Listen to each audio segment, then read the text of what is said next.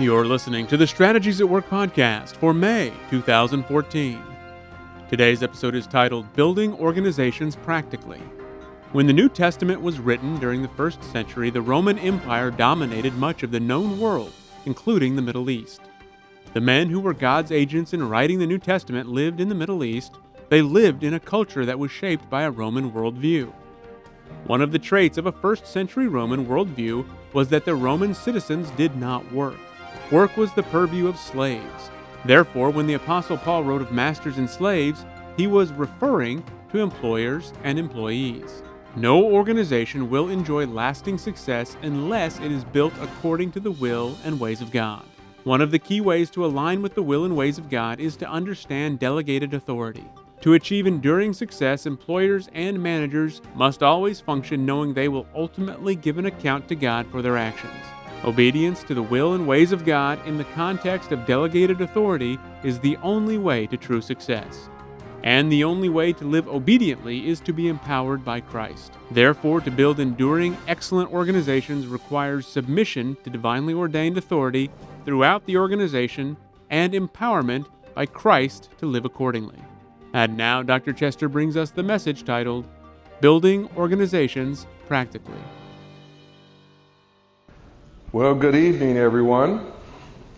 It's been a full day, I trust, for all of you. And so this will be a challenge to keep you alert, keep you awake. So I'll attempt to do that. So I got to be somewhat entertaining, although I'm not naturally entertaining. Now, there are some people that say just my natural disposition is entertaining. But I don't intend to be entertaining. Okay? I really want to impart to you something very rich, robust, hopefully very practical. I use that word with a little bit of reservation. I was speaking at a breakfast not too long ago, and I was talking about money. And I went through a biblical worldview of money, starting with the philosophy of money and how money is to be used and why it's to be used that way. And then at the end, I gave him some tips. And this man came up to me and said, I appreciate all you said, but if you'd have just eliminated that first 50 minutes and just done that last 5 minutes, I'd been real happy. He just wanted the tips. And my comment to him is, well, if I'd have done that, you probably would never have understood the tips. You wouldn't have been able to apply the tips. So you have to have some foundation from which to apply the practice. So I'm going to try to give you some foundation, but we are going to try to be practical, and I want to ask you some questions, so you have to get your mind in gear, because you're probably going to be challenged with some questions that you haven't thought about. Is that okay? Yeah. Can you handle something new, something fresh? Okay. Well, let me just tell you kind of where I want to go here. And by the way, this is my first attempt to do a PowerPoint on iPad. I am so thrilled that Microsoft finally put their Office tools on the iPad. I just can't believe it. This has been a glorious week as I've been able to explore, a new dimension of the iPad. I'd actually been thinking about getting some kind of Windows, machine so I could run Office, but now the iPad runs Office, I'm set. I'm in good shape. Okay, so we're going to talk about starting right, which is Kingdom Foundations. So that's a little bit theoretical. We're going to talk about doing a kingdom, which is operating principles. That's much more practical. And then even more, hearing God at work. And finally, understanding the fivefold equipping gifts. Now, how many of you really believe we're going to get through all of that? I really doubt it myself, but I'm going to try to give you the best of whatever we can do in the next 50 minutes, 55 minutes or so. So let's talk about starting right. Kingdom foundations. First thing we have to get it is that God owns it all. Now that sounds so trivial. It's like, really? Well, yeah, He created it all. So He owns it all. I've actually been in conversations with people in the past that really have objected to this. And they said, no, it's my business, it's my money, and I can do with it as I please. I said, oh, really? And before you were born, whose money was it? Before you came along, whose business was it? Well, they didn't exist. Okay, well, who brought you into existence? So you have a conversation like that, and pretty soon they realize, well, yeah, I guess, there's something behind me that's really driving all this. It isn't all about me. God created the universe. There's a foundational reality for all of us. In the beginning, God. First day I walked into the first physics lecture I ever took. The professor walks in, and he grabs a marker, and he gets on the board, and he writes F equal ma. That was the starting point of my physics career right there. That formula. Now, where did that come from? Some of you who've had physics should know. That's one of Newton's laws, right? You don't remember that? Well, you're going to flunk if you don't remember that. That's not going to work. Well, where did Newton get that?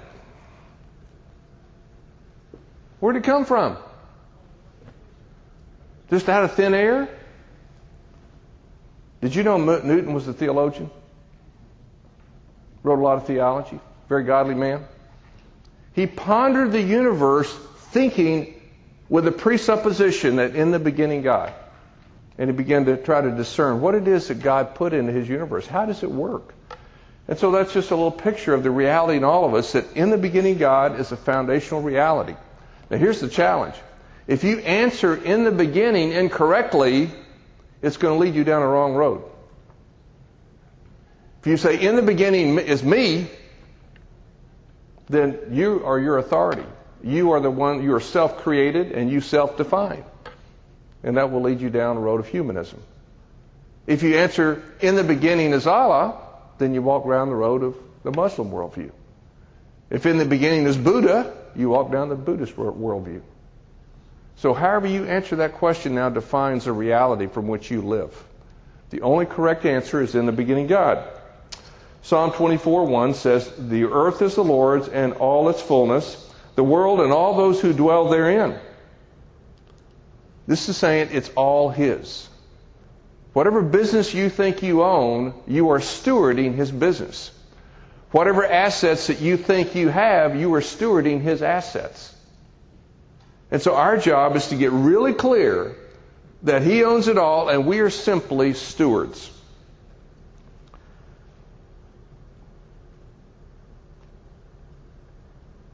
Since God created everything, He must own everything. Whatever authority and stewardship we have is a trust to us. And here's a text in 1 Corinthians 4. It to me is such a poignant text to this point that we're simply stewards. Paul, in this portion of the book, is defending himself from charges that are being made against him by other people that are coming into the Corinthian congregation and trying to discredit Paul. And so he starts in chapter 4 talking and defending himself. And in verse 7 he says this, "Who makes you different from anyone else? What do you have that you did not receive? And if you did receive it, why do you boast as though you did not?" So you look at yourself and you say, well, gee, I'm really good at this, or I'm really good at that, or look what I've accumulated and look what I've built. Well, what do you have that you did not receive? See, it's not you. It's God working through you. It's God giving you talents and abilities. It's God giving you opportunities. It's God giving you favor. It's God opening the doors for you. And see, it's hard for us to get there because most of us, if we're really honest, we believe that some way or another God is really not that interested in business. And that's how we act. What happens when something seems to go wrong in the workplace? We start getting panicky, don't we? Start getting fearful, start scrambling. Got to find a way to fix this. We're in trouble here. I was in Asia a few years ago, and I was talking to an audience of business people, and I could sense that there was a lot of dualism going on, just like I sense right now. You know what dualism is? That's where we bifurcate spiritual and physical reality, and we make spiritual reality the ultimate reality. Physical reality is really almost bad. You know, it's here and we got to do it, but it's bad. It's not good. That's what dualism is. Now, dualism's been around a long time, and it's still here in spades. So I'm talking to this audience in Asia, And I sensed this was going on, so I asked him a question. I said, tell me how you solve problems in the workplace. I said, oh, well, that's easy. Well, we get the problem, we analyze it, and we look at the pros and cons. We evaluate all the various options in front of us, and we kind of weigh them all, and then we figure out what is it that is the best option, gives the most return for our effort, solves the problem the best with the least bad effects. That's how we do it. I said, okay. I said, you guys are involved in your churches? They said, yes. How do you solve a problem in a church? We pray. Oh, I said, really? So why do you solve problems differently in your church versus your business? And so they were able immediately to say, oh, yeah, why would we do that? Well, that's a symptom of the dualism in us. We all have it. Now, see, I was very kind to you. I didn't pull that on you. I could have pulled that on you, see? That might have convicted you. Well, the point is, you got to recognize you are a steward. What do you have that you did not receive? You didn't make yourself. You didn't give yourself your talents and your abilities. You didn't place yourself in the family you're in. You didn't place yourself in the context that you're in. You didn't place yourself in the society and the time frame that you lived. All this stuff was given to you. And God wants you to steward it.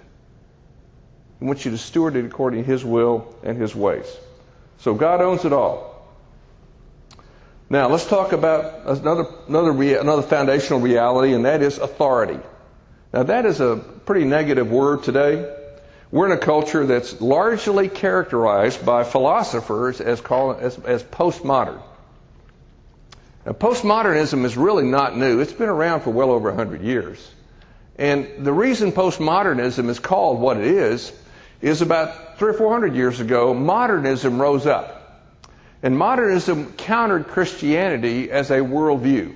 It said, we no longer have a need for a God hypothesis. Now we can explain reality by natural law. All we have to do, we just uncover the natural law driving any situation. Doesn't matter what it is, there's a natural explanation. And so naturalism posed and presented itself to the world as the solution for answering all the questions of creation and existence. Well, it wasn't long before they start running into problems. One of the big problems that they ran into is they could not explain, the meaning of life, the purpose of life. Because, see, naturalism inherently is atheistic. It's atheistic because it's trying to explain reality without God. And so when you lose God, you have nothing to tie significance to your life to. Your life is just a random event. It's just here. And so when they could not answer that question well, eventually skepticism came in. And when skepticism came in, basically this led to postmodernism. Postmodernist says, you modernists can't answer all the questions of life. You can't even answer the question of meaning in life. So forget you, we're going to go on and develop a new philosophy. That's led to postmodernism. Now, postmodernism has kept a lot of naturalism, but it's rejected some too. And what it's rejected, one of the key things it's rejected, is authority. And now we live in a culture where no one wants to be under authority. Dennis and I played golf yesterday. I say we played golf. We were on the golf course. I don't know if you call what we did golf, but I got through, and when Dennis finishes playing golf, he hasn't had enough punishment. He has to go on the driving range and hit balls for another 20 or 30 minutes. Well, I said, my golf muscles are tired. I said, you go hit. I'll just go sit in the cart and watch you. Well, one of my buddies happens to be on the driving range, and he sees me, so he walks over, and he wants to talk. He's a gregarious kind of guy, so he's talking to me and telling me all about his retirement. He's retired, and now he's just he dabbles in the stock market in the morning, and he goes in the afternoon. He says, I go do what I want to do, when I want to do it, how I want to do it. I am unconstrained. I'm not accountable to anybody. Well, that's a very postmodern mentality. Of course, I didn't want to mess up his apple cart and start really quizzing him about that. Because furthermore, I didn't want to get into a long conversation because I wanted to go eat lunch and waiting for Dennis to finish hitting balls. But no, I'm just teasing there. But anyway, it's a great picture of postmodernism. It's infected. It's infectious, and it's infected all of us. And one of the key ways it shows up is in the stewardship idea. This is the Dominion Mandate here. And Dominion Mandate, all of you, I think you all, if you're around this organization, you're pretty familiar with it. So I'm not going to read it all. I'm just going to point you to it and point out specifically the word dominion that's used here. This is the New King James Version. Other texts translate this word rada as rule, and that's a very valid translation. The word rada, which is the Hebrew word, means to rule or have dominion, or to dominate, to tread down, to subjugate, to cause to be dominant, to scrape out. These are different ways to kind of look at this, but you can see there's work here. There's effort that goes into this. This is what we have been created to do, is to dominate, to rule, to scrape out, to discover how God's universe works. And so we have authority from God to do that. He has given us that authority. He said, let us make man in our image, according to our likeness, and let them rule, let them dominate. So if you go on down, he says, God said to man, be fruitful and multiply. This is a commissioning statement. Go be fruitful and multiply. Now tell me this. Can you do that by yourself? When he's saying be fruitful and multiply, he's saying, I have given you the capacity to do this, and now I'm charging you, go do it. You see, the authority came from him. The power comes from him. The commissioning comes from him. This is a commissioning statement. Be fruitful and multiply, fill the earth and subdue it. Have dominion over the fish of the sea, over the birds of the air, over every living thing that moves on the earth. In other words, I want you to exercise the authority I'm giving you to rule this creation. And so we have to get very clear. He owns it all, and He's deputized us to be sub-stewards under Him to steward it. So this text provides a biblical basis and authority for advancement through business. Now let me just take a moment and think about this. Under what authority do you go and start a company, an organization? What authority do you have to do that? Now, most of us don't even think at that level. We think, well, gee, I need to make money. And I don't work for somebody else. I want to be self-employed. I want to be free. Now, those of you that started companies, have you figured out that you're not free? You think you own the company owns you. You figured that out? Those of you that haven't walked that road, we'll give you a tip. That's the reality. When you start an organization, you better look really hard and see, have I received a building permit? Has God authorized this, or am I just doing this in my flesh? Now, you guys know what the statistics are relative to starting organizations, don't you? It's pretty simple to see. How many of you know about venture capital? Some of you know about venture capital. How many companies, out of 10 companies, how many companies does a venture capital expect will succeed? They'll invest in 10. How many do they think will really succeed well? They're looking for one. 2 or 3 kind of meant, okay, half of them or more are going to be a bust. Flat bust. So what's the odds? It's 90% against you. I remember I did a seminar a few years ago on the keys to starting a successful business. And one of the guys in our church got the recording, and he listened to it, and he said, after I listened to it, it just got depressing. I said, why was it depressing? He said, because it sounded like there was just no hope. I said, you didn't hear what I said. What you heard was the statistics. You heard 90% fail. That's what you heard. What you didn't hear is that what you want to do is ask the Lord, do I have a building permit to do this? If I have a building permit to do it, now I'm lining up with His will and His ways. And He tells us in texts like Matthew 6:33 that if you seek first the kingdom, which is the will of God, and His righteousness, which is the ways of God, I'll take care of everything else. Does that sound like it might be successful? I think that's one of the keys for success right there. Lining up with His will and His ways opens the door for you to succeed in what you do. So we have to understand as a foundational reality, as a part of our worldview, that we are operating under authorized stewardship or authority from God. We don't operate based on our own authority. We operate on delegated authority from Him, and we do things that He directs us to do. So here's another text on delegated authority. Romans 13, verses 1 through 4. Just want to point out a couple of things to you about this. Now, this is a text that's focused on civil authority. Now, we've been talking about that tonight. We've been talking about civil authority. But look at the things I've highlighted here. I actually think, let me see if this will work. How about that? Microsoft does do some things pretty nice. Okay, all right, I can point it out to you. All right, you see, let everyone be subject to the governing authorities. You see that word, hupotasso? Hupotasso? Compound word. Hupo means under, tasso means to place.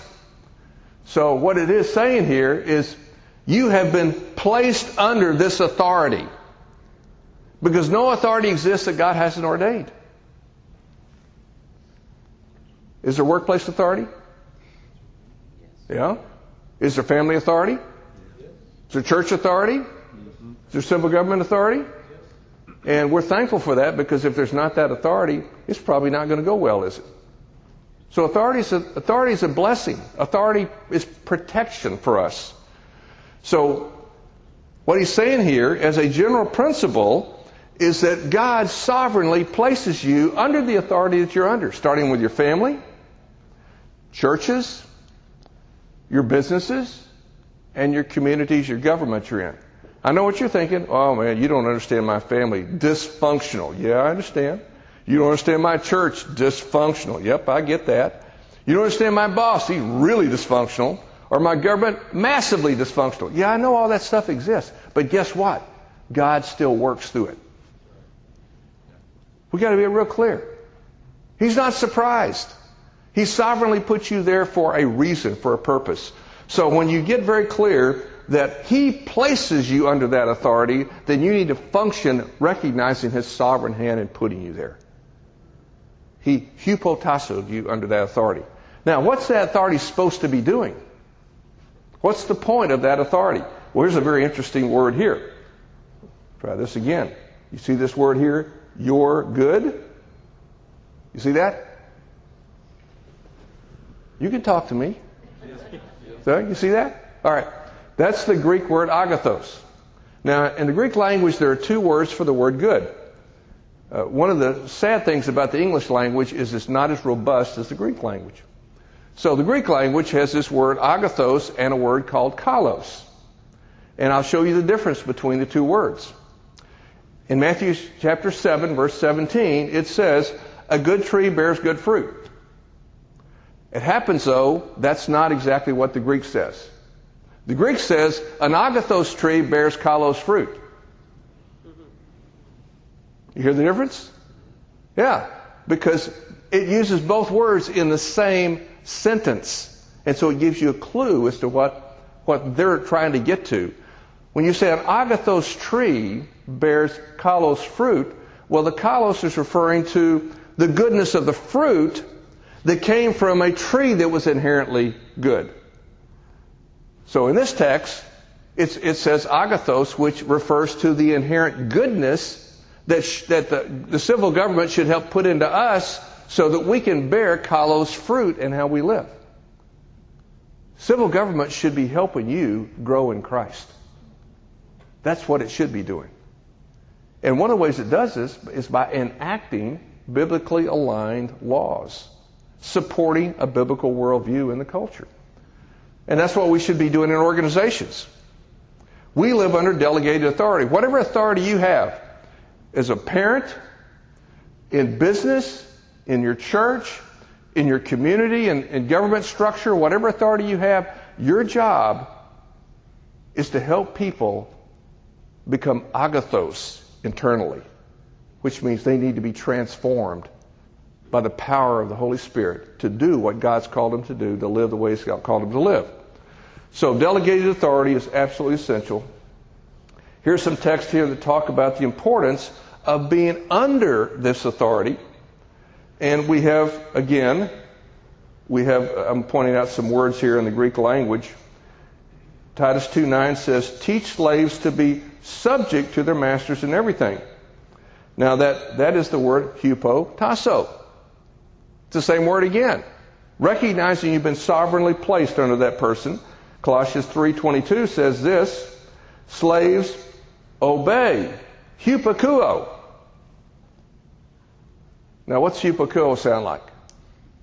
Well, we know hup's under, so what's a kuo sound like? What if I said acoustics? What does it sound like? Sound. Yeah, we're talking about sound. Be under the sound. Be under the sound of your master. What's it mean to be under sound of your master? Oh, let me point out again, in the first century, who did the work? Slaves did the work. So when he's talking about slaves, he's talking about workers. Okay, so you got to make that transition here. Otherwise, you think, well, he's talking about slaves. We don't have slaves. No, he's talking about workers. Workers here, hupakuo, your earthly masters. You are under them sovereignly, and you listen with the intent of obedience. In fact, this same word, hupakuo, is used in Colossians chapter 3 to talk about children, obey your parents. It's the same word. So it's the same sense here. In a workplace setting, we're supposed to hupakuo our earthly masters. So we getting the picture here? God made it all. We are simply stewards. We live and function under delegated authority. Okay, this is just kind of foundational reality. And here, to me, is a big reality that's almost totally missed. At least I'm having a hard time finding anybody that's seeing this. And this is called the meta-narrative. Matthew 13 is an example of the meta-narrative where this parable of the kingdom is shared. Probably a better text, and the only reason I left that in there is because I'm using the notes that Doug Russell developed some years ago. Those are what you have there in front of you. So I'm just trying to honor his notes. If I were going to do it fresh, I would use a different text. I would use Ephesians 2:8 through 10. Now, you all know that text. You've been to church. All of you been to church? Been around church? Heard the gospel preached? Okay, you probably heard Ephesians 2:8 through 10, haven't you? For by grace you've been saved through faith, and that not of yourself, it's a gift of God, not of works, lest anyone should boast. That's the Christian gospel, isn't it? That's what we call the gospel. 4, verse 10. 4. Now he's going to tell you why you got saved. Now you said, I got saved to go to heaven. Really? Well, what does the text say? For you were created in Christ Jesus to do good works which God prepared in advance for you to do. Now that's very interesting. When you prepare something in advance, what do you have? You have a plan. Now, do you guys plan your vacations? You sit down and chart out where you're going to go and where you're going to stay and what you're going to do. Do you do that? You have a plan? Yeah. Some people do. I tried one year. I tried not to plan it. It did not go well. And my wife was not happy with me, particularly on about the third night, and we couldn't find a hotel. It was not going well. So I repented and I said, oh, never again. I'm naturally a planner anyway. I was just trying to go be outside the box. Trying to be something I'm not. And it didn't work well. So I saw again the importance of a plan. Well, God has a plan. From all of eternity. It began with Christ. It will culminate with Christ. It's held together by Christ. It's all about Christ. You can read text in Ephesians, for example, where it talks about God has this play going on. And we're playing parts in this play. Now, just imagine that. Has anybody produced a play? Anybody here produced a play? Directed a play? Oh, we got a few here. All right. So you got a play going on, and you know exactly what you want done, right? And you're expecting everybody to do what you say. You come on when you're supposed to come on. You say the lines you're supposed to say. You act the way you're supposed to act, and then you leave when you're supposed to leave. See, it's orchestrated. Well, that's kind of a picture here. God is orchestrating this play, and the theologians call this the meta-narrative. Now, if you speak Spanish, it's gran historia. I've been in Mexico recently, so I had to work that out. I had Maria over here help me figure this out. Maria found out I was going. She said, "Well, how are you going to say meta-narrative?" I said, "I don't have a clue how to say meta-narrative in Spanish." So I got on my little tool on my iPad and discovered gran historia. So the next day I saw her. I said, "Gran historia." She said, "That's it. That's meta-narrative in Spanish." So I went down there, and it worked. It worked. They got it. So we got to talk about the meta-narrative.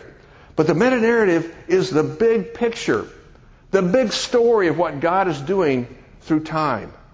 And all of us live in a certain context in time, and we have a role to play in that meta-narrative.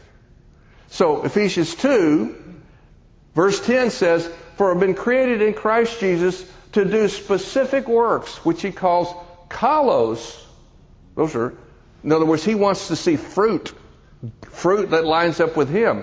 That work that we do wherever we go, which includes the workplace, needs to reflect Christ, and it's all work that's consistent with his plan and his purpose. Now see, these are foundational truths that we have to get, or we're never going to work well biblically in the workplace. So the meta-narrative is about Christ, and it includes sin and death. I was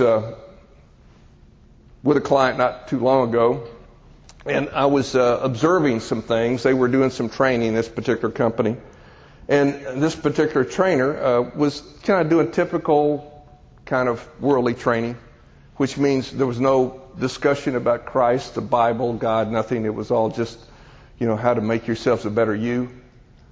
Okay? And that has to be filtered through Scripture. So I had a chance to meet with this trainer, and I just sit down and talk to this trainer, and I listened to their methodology and where they learned all this, and then I said, "Well, what part does sin play in your thinking?" That trainer just stared at me. "What? Sin? What's sin got to do with business?" I said, "Well, do you believe in evil?" Well, yeah, I'm a Christian. I said, "Well, do you believe God is involved in the workplace, that he has a will for the workplace?"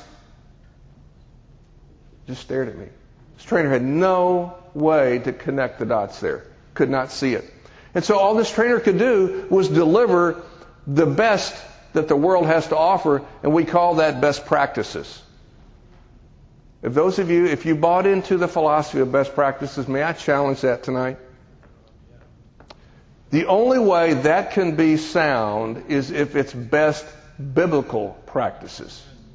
Then it's okay. But if you say just best practices,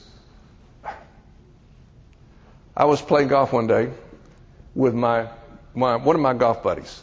He is a partner with one of the big accounting firms. I mean, how many are there now? Are there 5 now? Something like that, or 4? I mean, after they went through all their scandals and everything, they only have a few left. But anyway, we're on this particular hole, and I knew that it's a big thing in his firm we're about best practices. So I said, do you believe that that's the best way to guide your clients, is to teach them best practices? Yep, we believe strongly that. I said, where do you get these practices? I said, well, just we read a lot and we see, what's popular and what people are, where success is happening, that kind of thing. I said, so would it be a best practice if I'm able to go out and consistently rob a bank and not get caught? Would that be a best practice? He looked at me like, I hadn't thought about that. I said, yeah, you haven't, because you haven't filtered this through a biblical grid. You have not thought about what it is that God would consider to be best practices. Because until we start thinking about business biblically, we will think like the world. Because that's how we've been trained. Remember what happened in the middle of the 19th century? Anybody remember what happened? I put that up there to get you ready.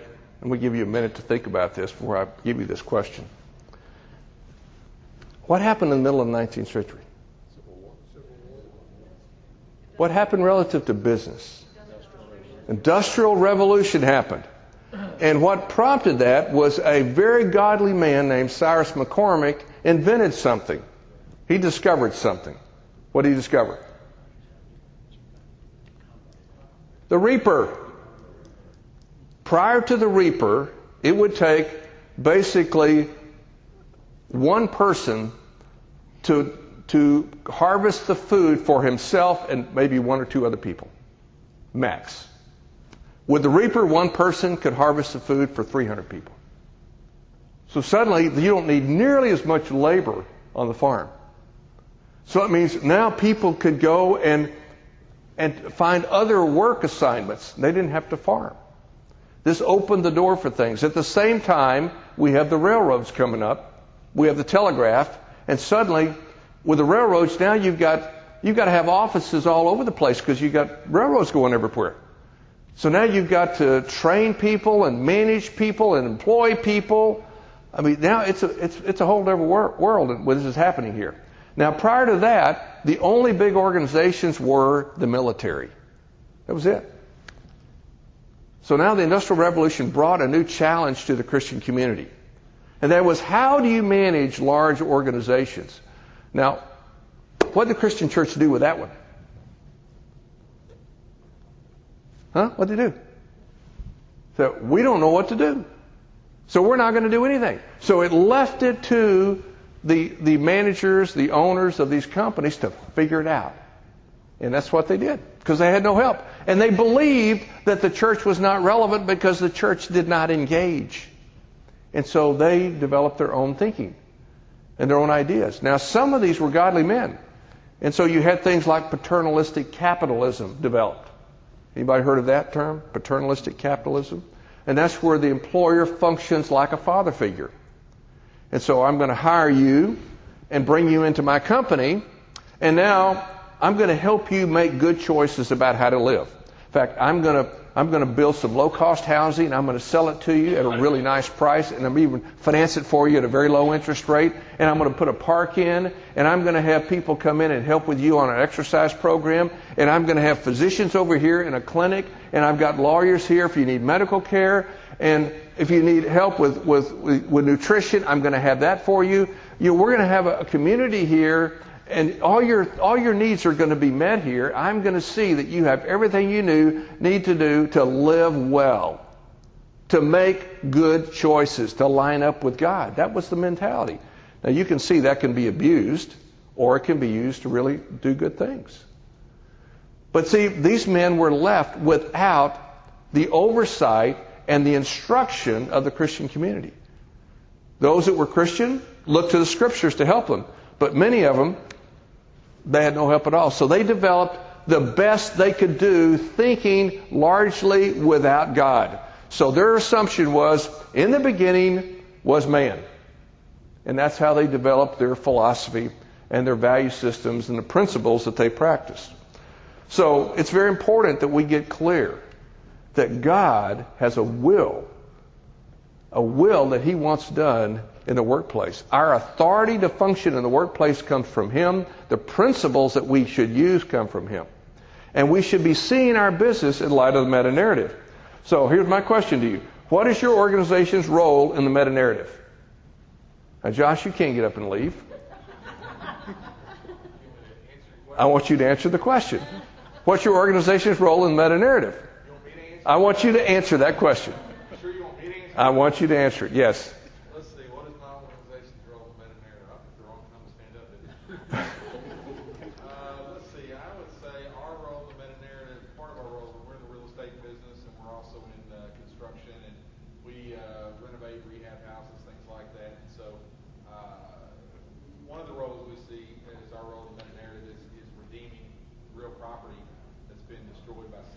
one way or another, and using it for God's kingdom. So, and putting it in the right people's hands so they can steward it well. So that's one of. Okay. What do y'all think of that answer? Is that a pretty good answer? Good, yeah. Could we improve on it a little bit? Huh? You think we can improve? How could we improve on it? No, don't leave. Oh, no. We're going to help you here. We're going to help you. All right, how can we improve on that? Huh? How can we bring more biblical truth into that conversation? Get Josh out of the business. How about the intentionality of God? Can we bring that in? Does he have the right to go do whatever project he wants to do? Does he have the authority to do that? No, he's got to go find his assignments. So which projects has God called him to go and bring his skill and ability to bear and transform that project to bring that project back in alignment with God, where obviously he's assuming it's gone astray. You hear that? Y'all are looking at me like, what is he talking about? Gerald, isn't the ones that make a lot of money? That's right. I think if they all had some fruit, they'd throw it at you. I know they would. I would. Huh? No, you know that. All right, Gay. What about helping them find the home or the property that God had in mind for them to be in, Yeah. so that they could flourish in that? Yeah. That's good. Okay, Josh, thank you. I'll let you off the hook. It was a pretty good answer. Yeah, it was a good answer. Well, I'll give you another example here. A number of years ago when we built our home, my wife hired a decorator. And this decorator happened to be also attending a seminary, a liberal seminary. Well, that was just too big a temptation for me. So I began a dialogue with this lady. And I challenged her. I said, what do you think your work has to do with God's meta-narrative? She looked at me and said, no one's ever asked me that question. I said, that's okay, but are you willing to wrestle with it? She said, yes, I'll wrestle with it. So about 3 weeks later, she comes by and she says, I have an answer. Oh, I said, oh, really? Yeah, well, tell me. She says, here's the answer. My role is when I go into a home, I'm setting up the props for the play that the Holy Spirit is going to do in that home. I said, hey, that's pretty good. Yeah. Now you're beginning to think. You're thinking about what God is doing there, what His will is, what He's trying to accomplish. And you're asking yourself relevant questions as you're making decisions. Lord, what is it you want to do here? How would you like to have a decorator like that? Well, that's the kind of decorator I want. Yeah. So you see how this works? It's important that we get this. This is foundational thinking about how to really live well in the universe. We don't have the right just to go do whatever we want to do. You know, most companies, it's all about maximizing the bottom line, maximizing the profit. Isn't that what you hear? No, in the kingdom, it's about maximizing what God wants to do. It's discerning what He wants to do. He's got something going on in every organization, with every person, with every situation. Everything's a setup. Do you realize that? Everything's a setup. God's setting something up. He's saying, are you going to seek me on this or not? Are you going to really pursue my will? Are you going to try to discern what I want? Or are you just going to go chase a dollar? Close some business. Try to put food on the table. Is that all you're about? You know, food on the table is not a problem for God. And most of us don't really believe that, but it's not. You know, the challenge He has with us is our hearts don't really believe Him. We don't really trust Him. Okay, so ready for section 2. Let's see how we're doing. Great. I've used 3/4 of my time with section 1. I can't, you just drew it out of me. What can I say? All right, so let me decide what we want to do here. Want to do some operating principles? Should we do that? Yeah. Or do you want to do hearing God, or do you want to do the last one? Understand the fivefold equipped. I'm going to let you make it. I'm going to be, benevolent here. I'm going to let you make a choice here. So, I want to do hearing God. hearing God, hearing God, hearing God. You don't want the operating principles? Oh, it's few you do. Yeah. All right, we're going to do this democratically. All you want operating principles, raise your hand. Okay. If you want hearing God, raise your hand. If you want equipping, okay. I think hearing God wins. Okay, we're going to do hearing God. All right, so let me just get over there real quickly. It'll take a minute. Oh, this is a great discussion on success. I hate to pass that up, but you're going to make me do it. Okay, hearing God at work. All right. Do you expect to commune with God in the workplace? Is that an expectation you have? How many of you do construction? When you go on a job site, do you really hear communion with the Lord going on? You certainly hear the Lord's name. I wouldn't call it communing, but you hear the Lord's name. Well, I grew up in that industry, so I was very exposed to all of that. But that's not too different from just about anything else. All organizations, they have their slimy underbelly is what some people call it. And the reality is that we don't really expect to commune with God. But look what Adam and Eve did. Prior to the fall, Adam and Eve had daily fellowship with the Lord in the garden. Now, the garden was their workplace. They were there tilling the ground, caring for the plants and the animals. Have you ever thought about what God's original intent might have been had sin not come in? One of the thoughts I had was, the garden was kind of the starting point. It was kind of like the seed. And God's intention was that they just can expand the garden. Now think about that. Wouldn't that have been pretty nice? Instead, they got kicked out of the garden, and now they have nothing. They got to start from scratch. But part of their daily activities was they communed with the Lord. After the fall, Adam and Eve were no longer fit to fellowship with the Lord because they were dead. Remember, he said, if you eat of this tree that I told you not to, you will die. Now, that seemed to have several meanings. One is apparently spiritual death happened immediately, and physical death happened in time.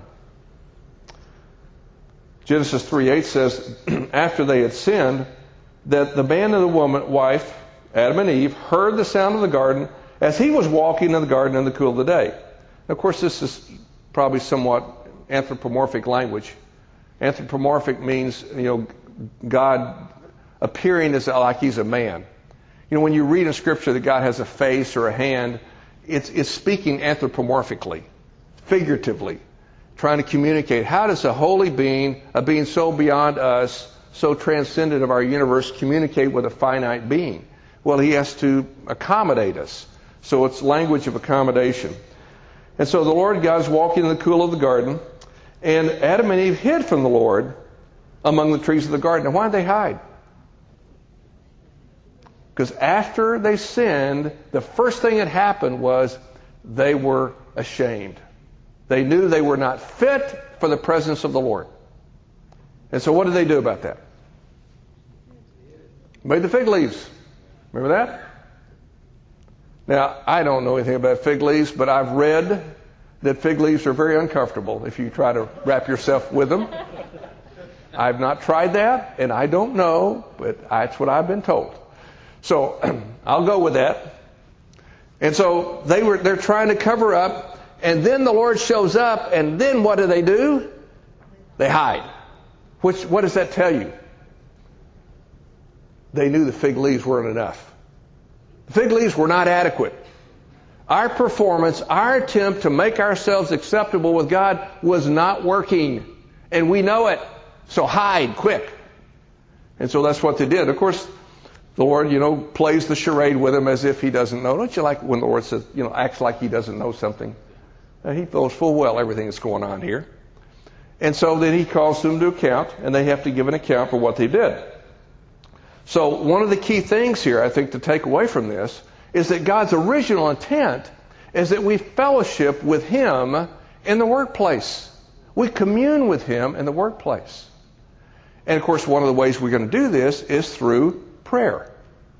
But we have to have a spirit of anticipation that this is what God wants to do.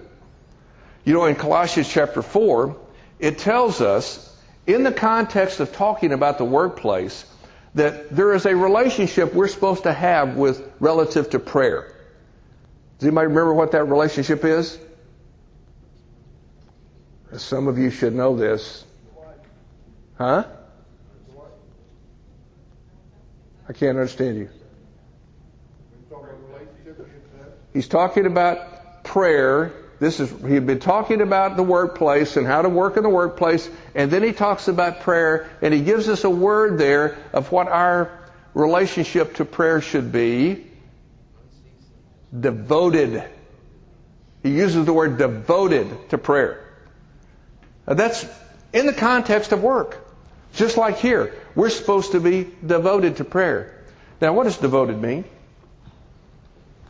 What's it mean? How many of you are married? There we go. Do you expect your spouse to be devoted to you? And what would that mean? Huh? There's a commitment level, faithfulness level, a focus, attentive, consistently pressing in and developing deeper and deeper relationship. Isn't that what it means? Wouldn't you like that? Well, that's the sense here of devotion in Colossians. We're called to be devoted to prayer. This is how we live, devoted to prayer. So we get a sense of how God intended work to be conducted.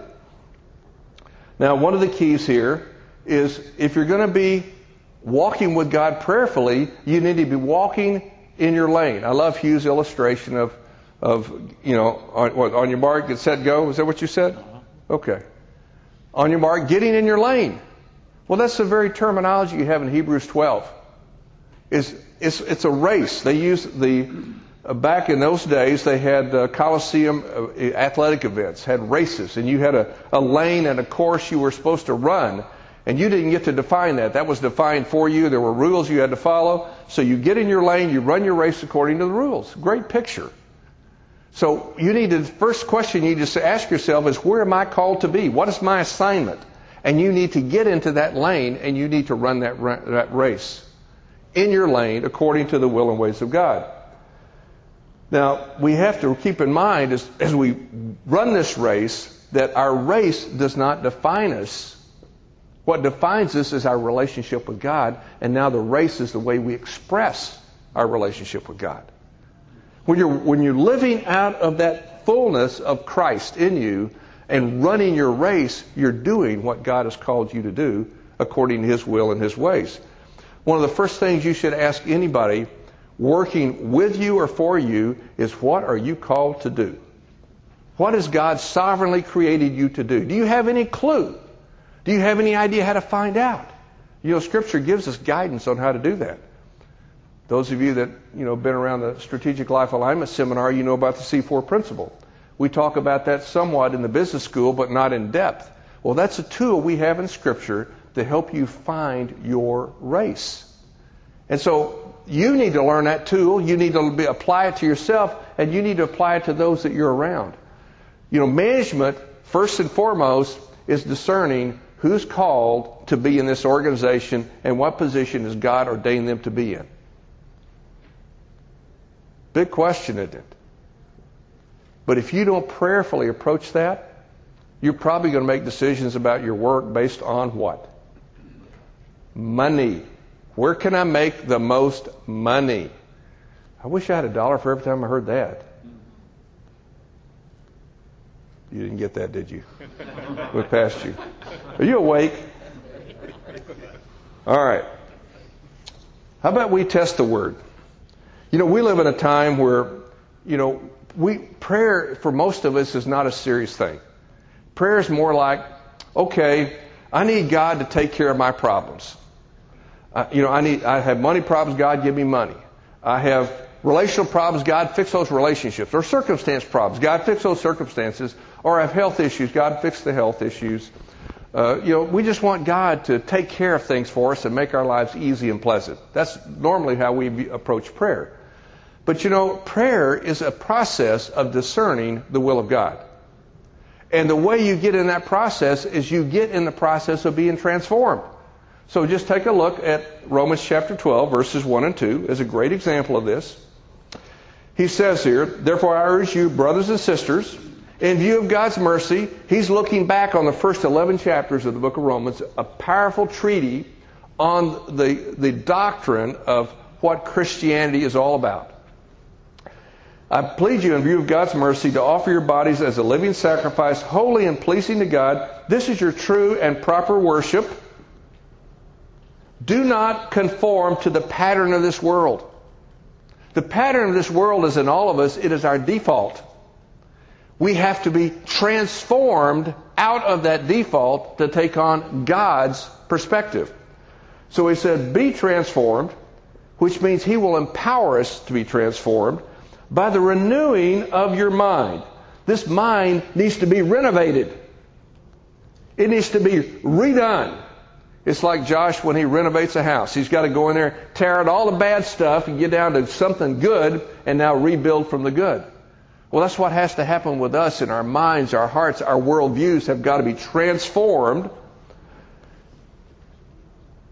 Then you will be able to test and approve. Now, this is actually one word. It's called dokimazo. That's the Greek word. It means to test to see whether something is real. It's genuine. And what are we testing? The will of God. His good, pleasing, perfect, which is the word complete will. In other words, if I want to discern the will of God, one of the key things for me to do is to be in the process of being transformed. I need to be in that process, and it gives me now the power through the Spirit to begin to discern His will deeper and deeper. So this is a key part of our being devoted to prayer. We have to be devoted also to being transformed. If you're going to hire somebody, do you make it a priority to find somebody that's an intercessor? It doesn't matter what you're hiring them for. No, we don't do that, do we? Did you know when God wanted to build the tabernacle and He laid out exactly the job description to run the project, do you know what He said about what He wanted, the man He wanted to do this? He would be a man full of the Holy Spirit. Now, a man full of the Holy Spirit is going to be a man of prayer. A man devoted to prayer. A man who's being transformed, who's being aligned with the will and ways of God.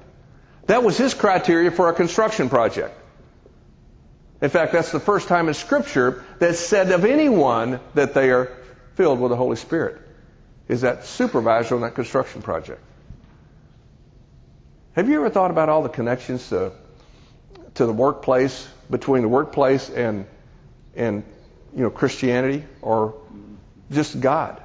Starting with Adam being put in the garden, he was there to work. And then these guys filled with the Holy Spirit are building the tabernacle. And then Jesus was a carpenter, and all the people he deputized were workplace guys, except for the tax collector, who was obviously converted. You see the connection? I mean, this one after another connecting God to the workplace. Because, see, God sees the workplace as a holy place. It's a place that He designed for us to do what He called us to do and what He created us to do.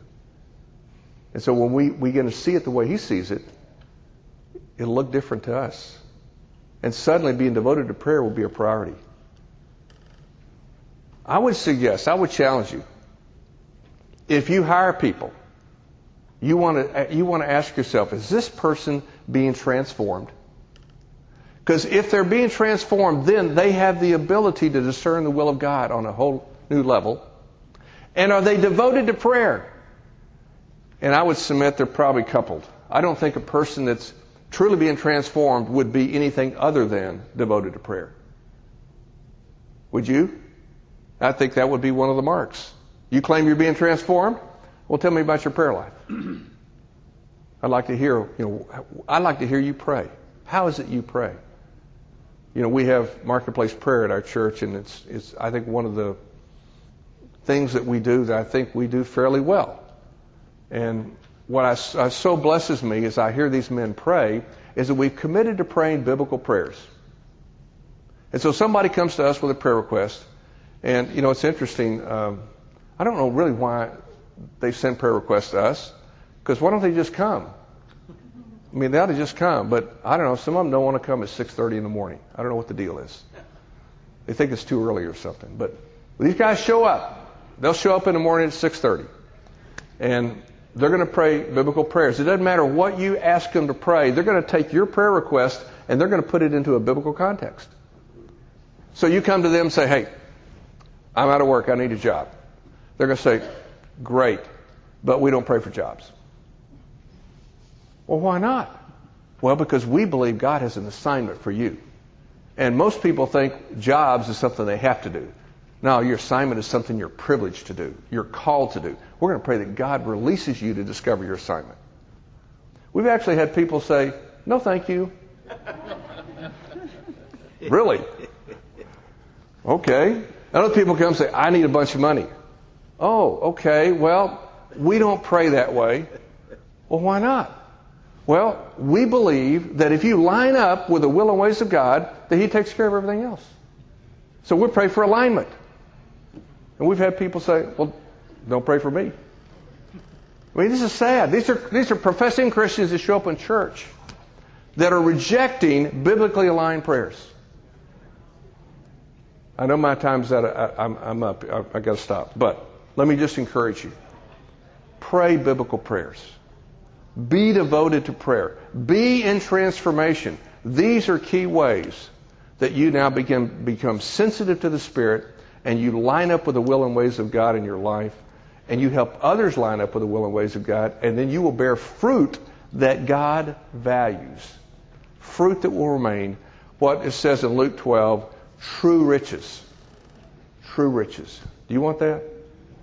True riches? This is the way you do it. You got to do it biblically. Well, Father, thank you for our time. Thank you for the richness of your word. Thank you for the revelation of your Son and how you care about the details of life.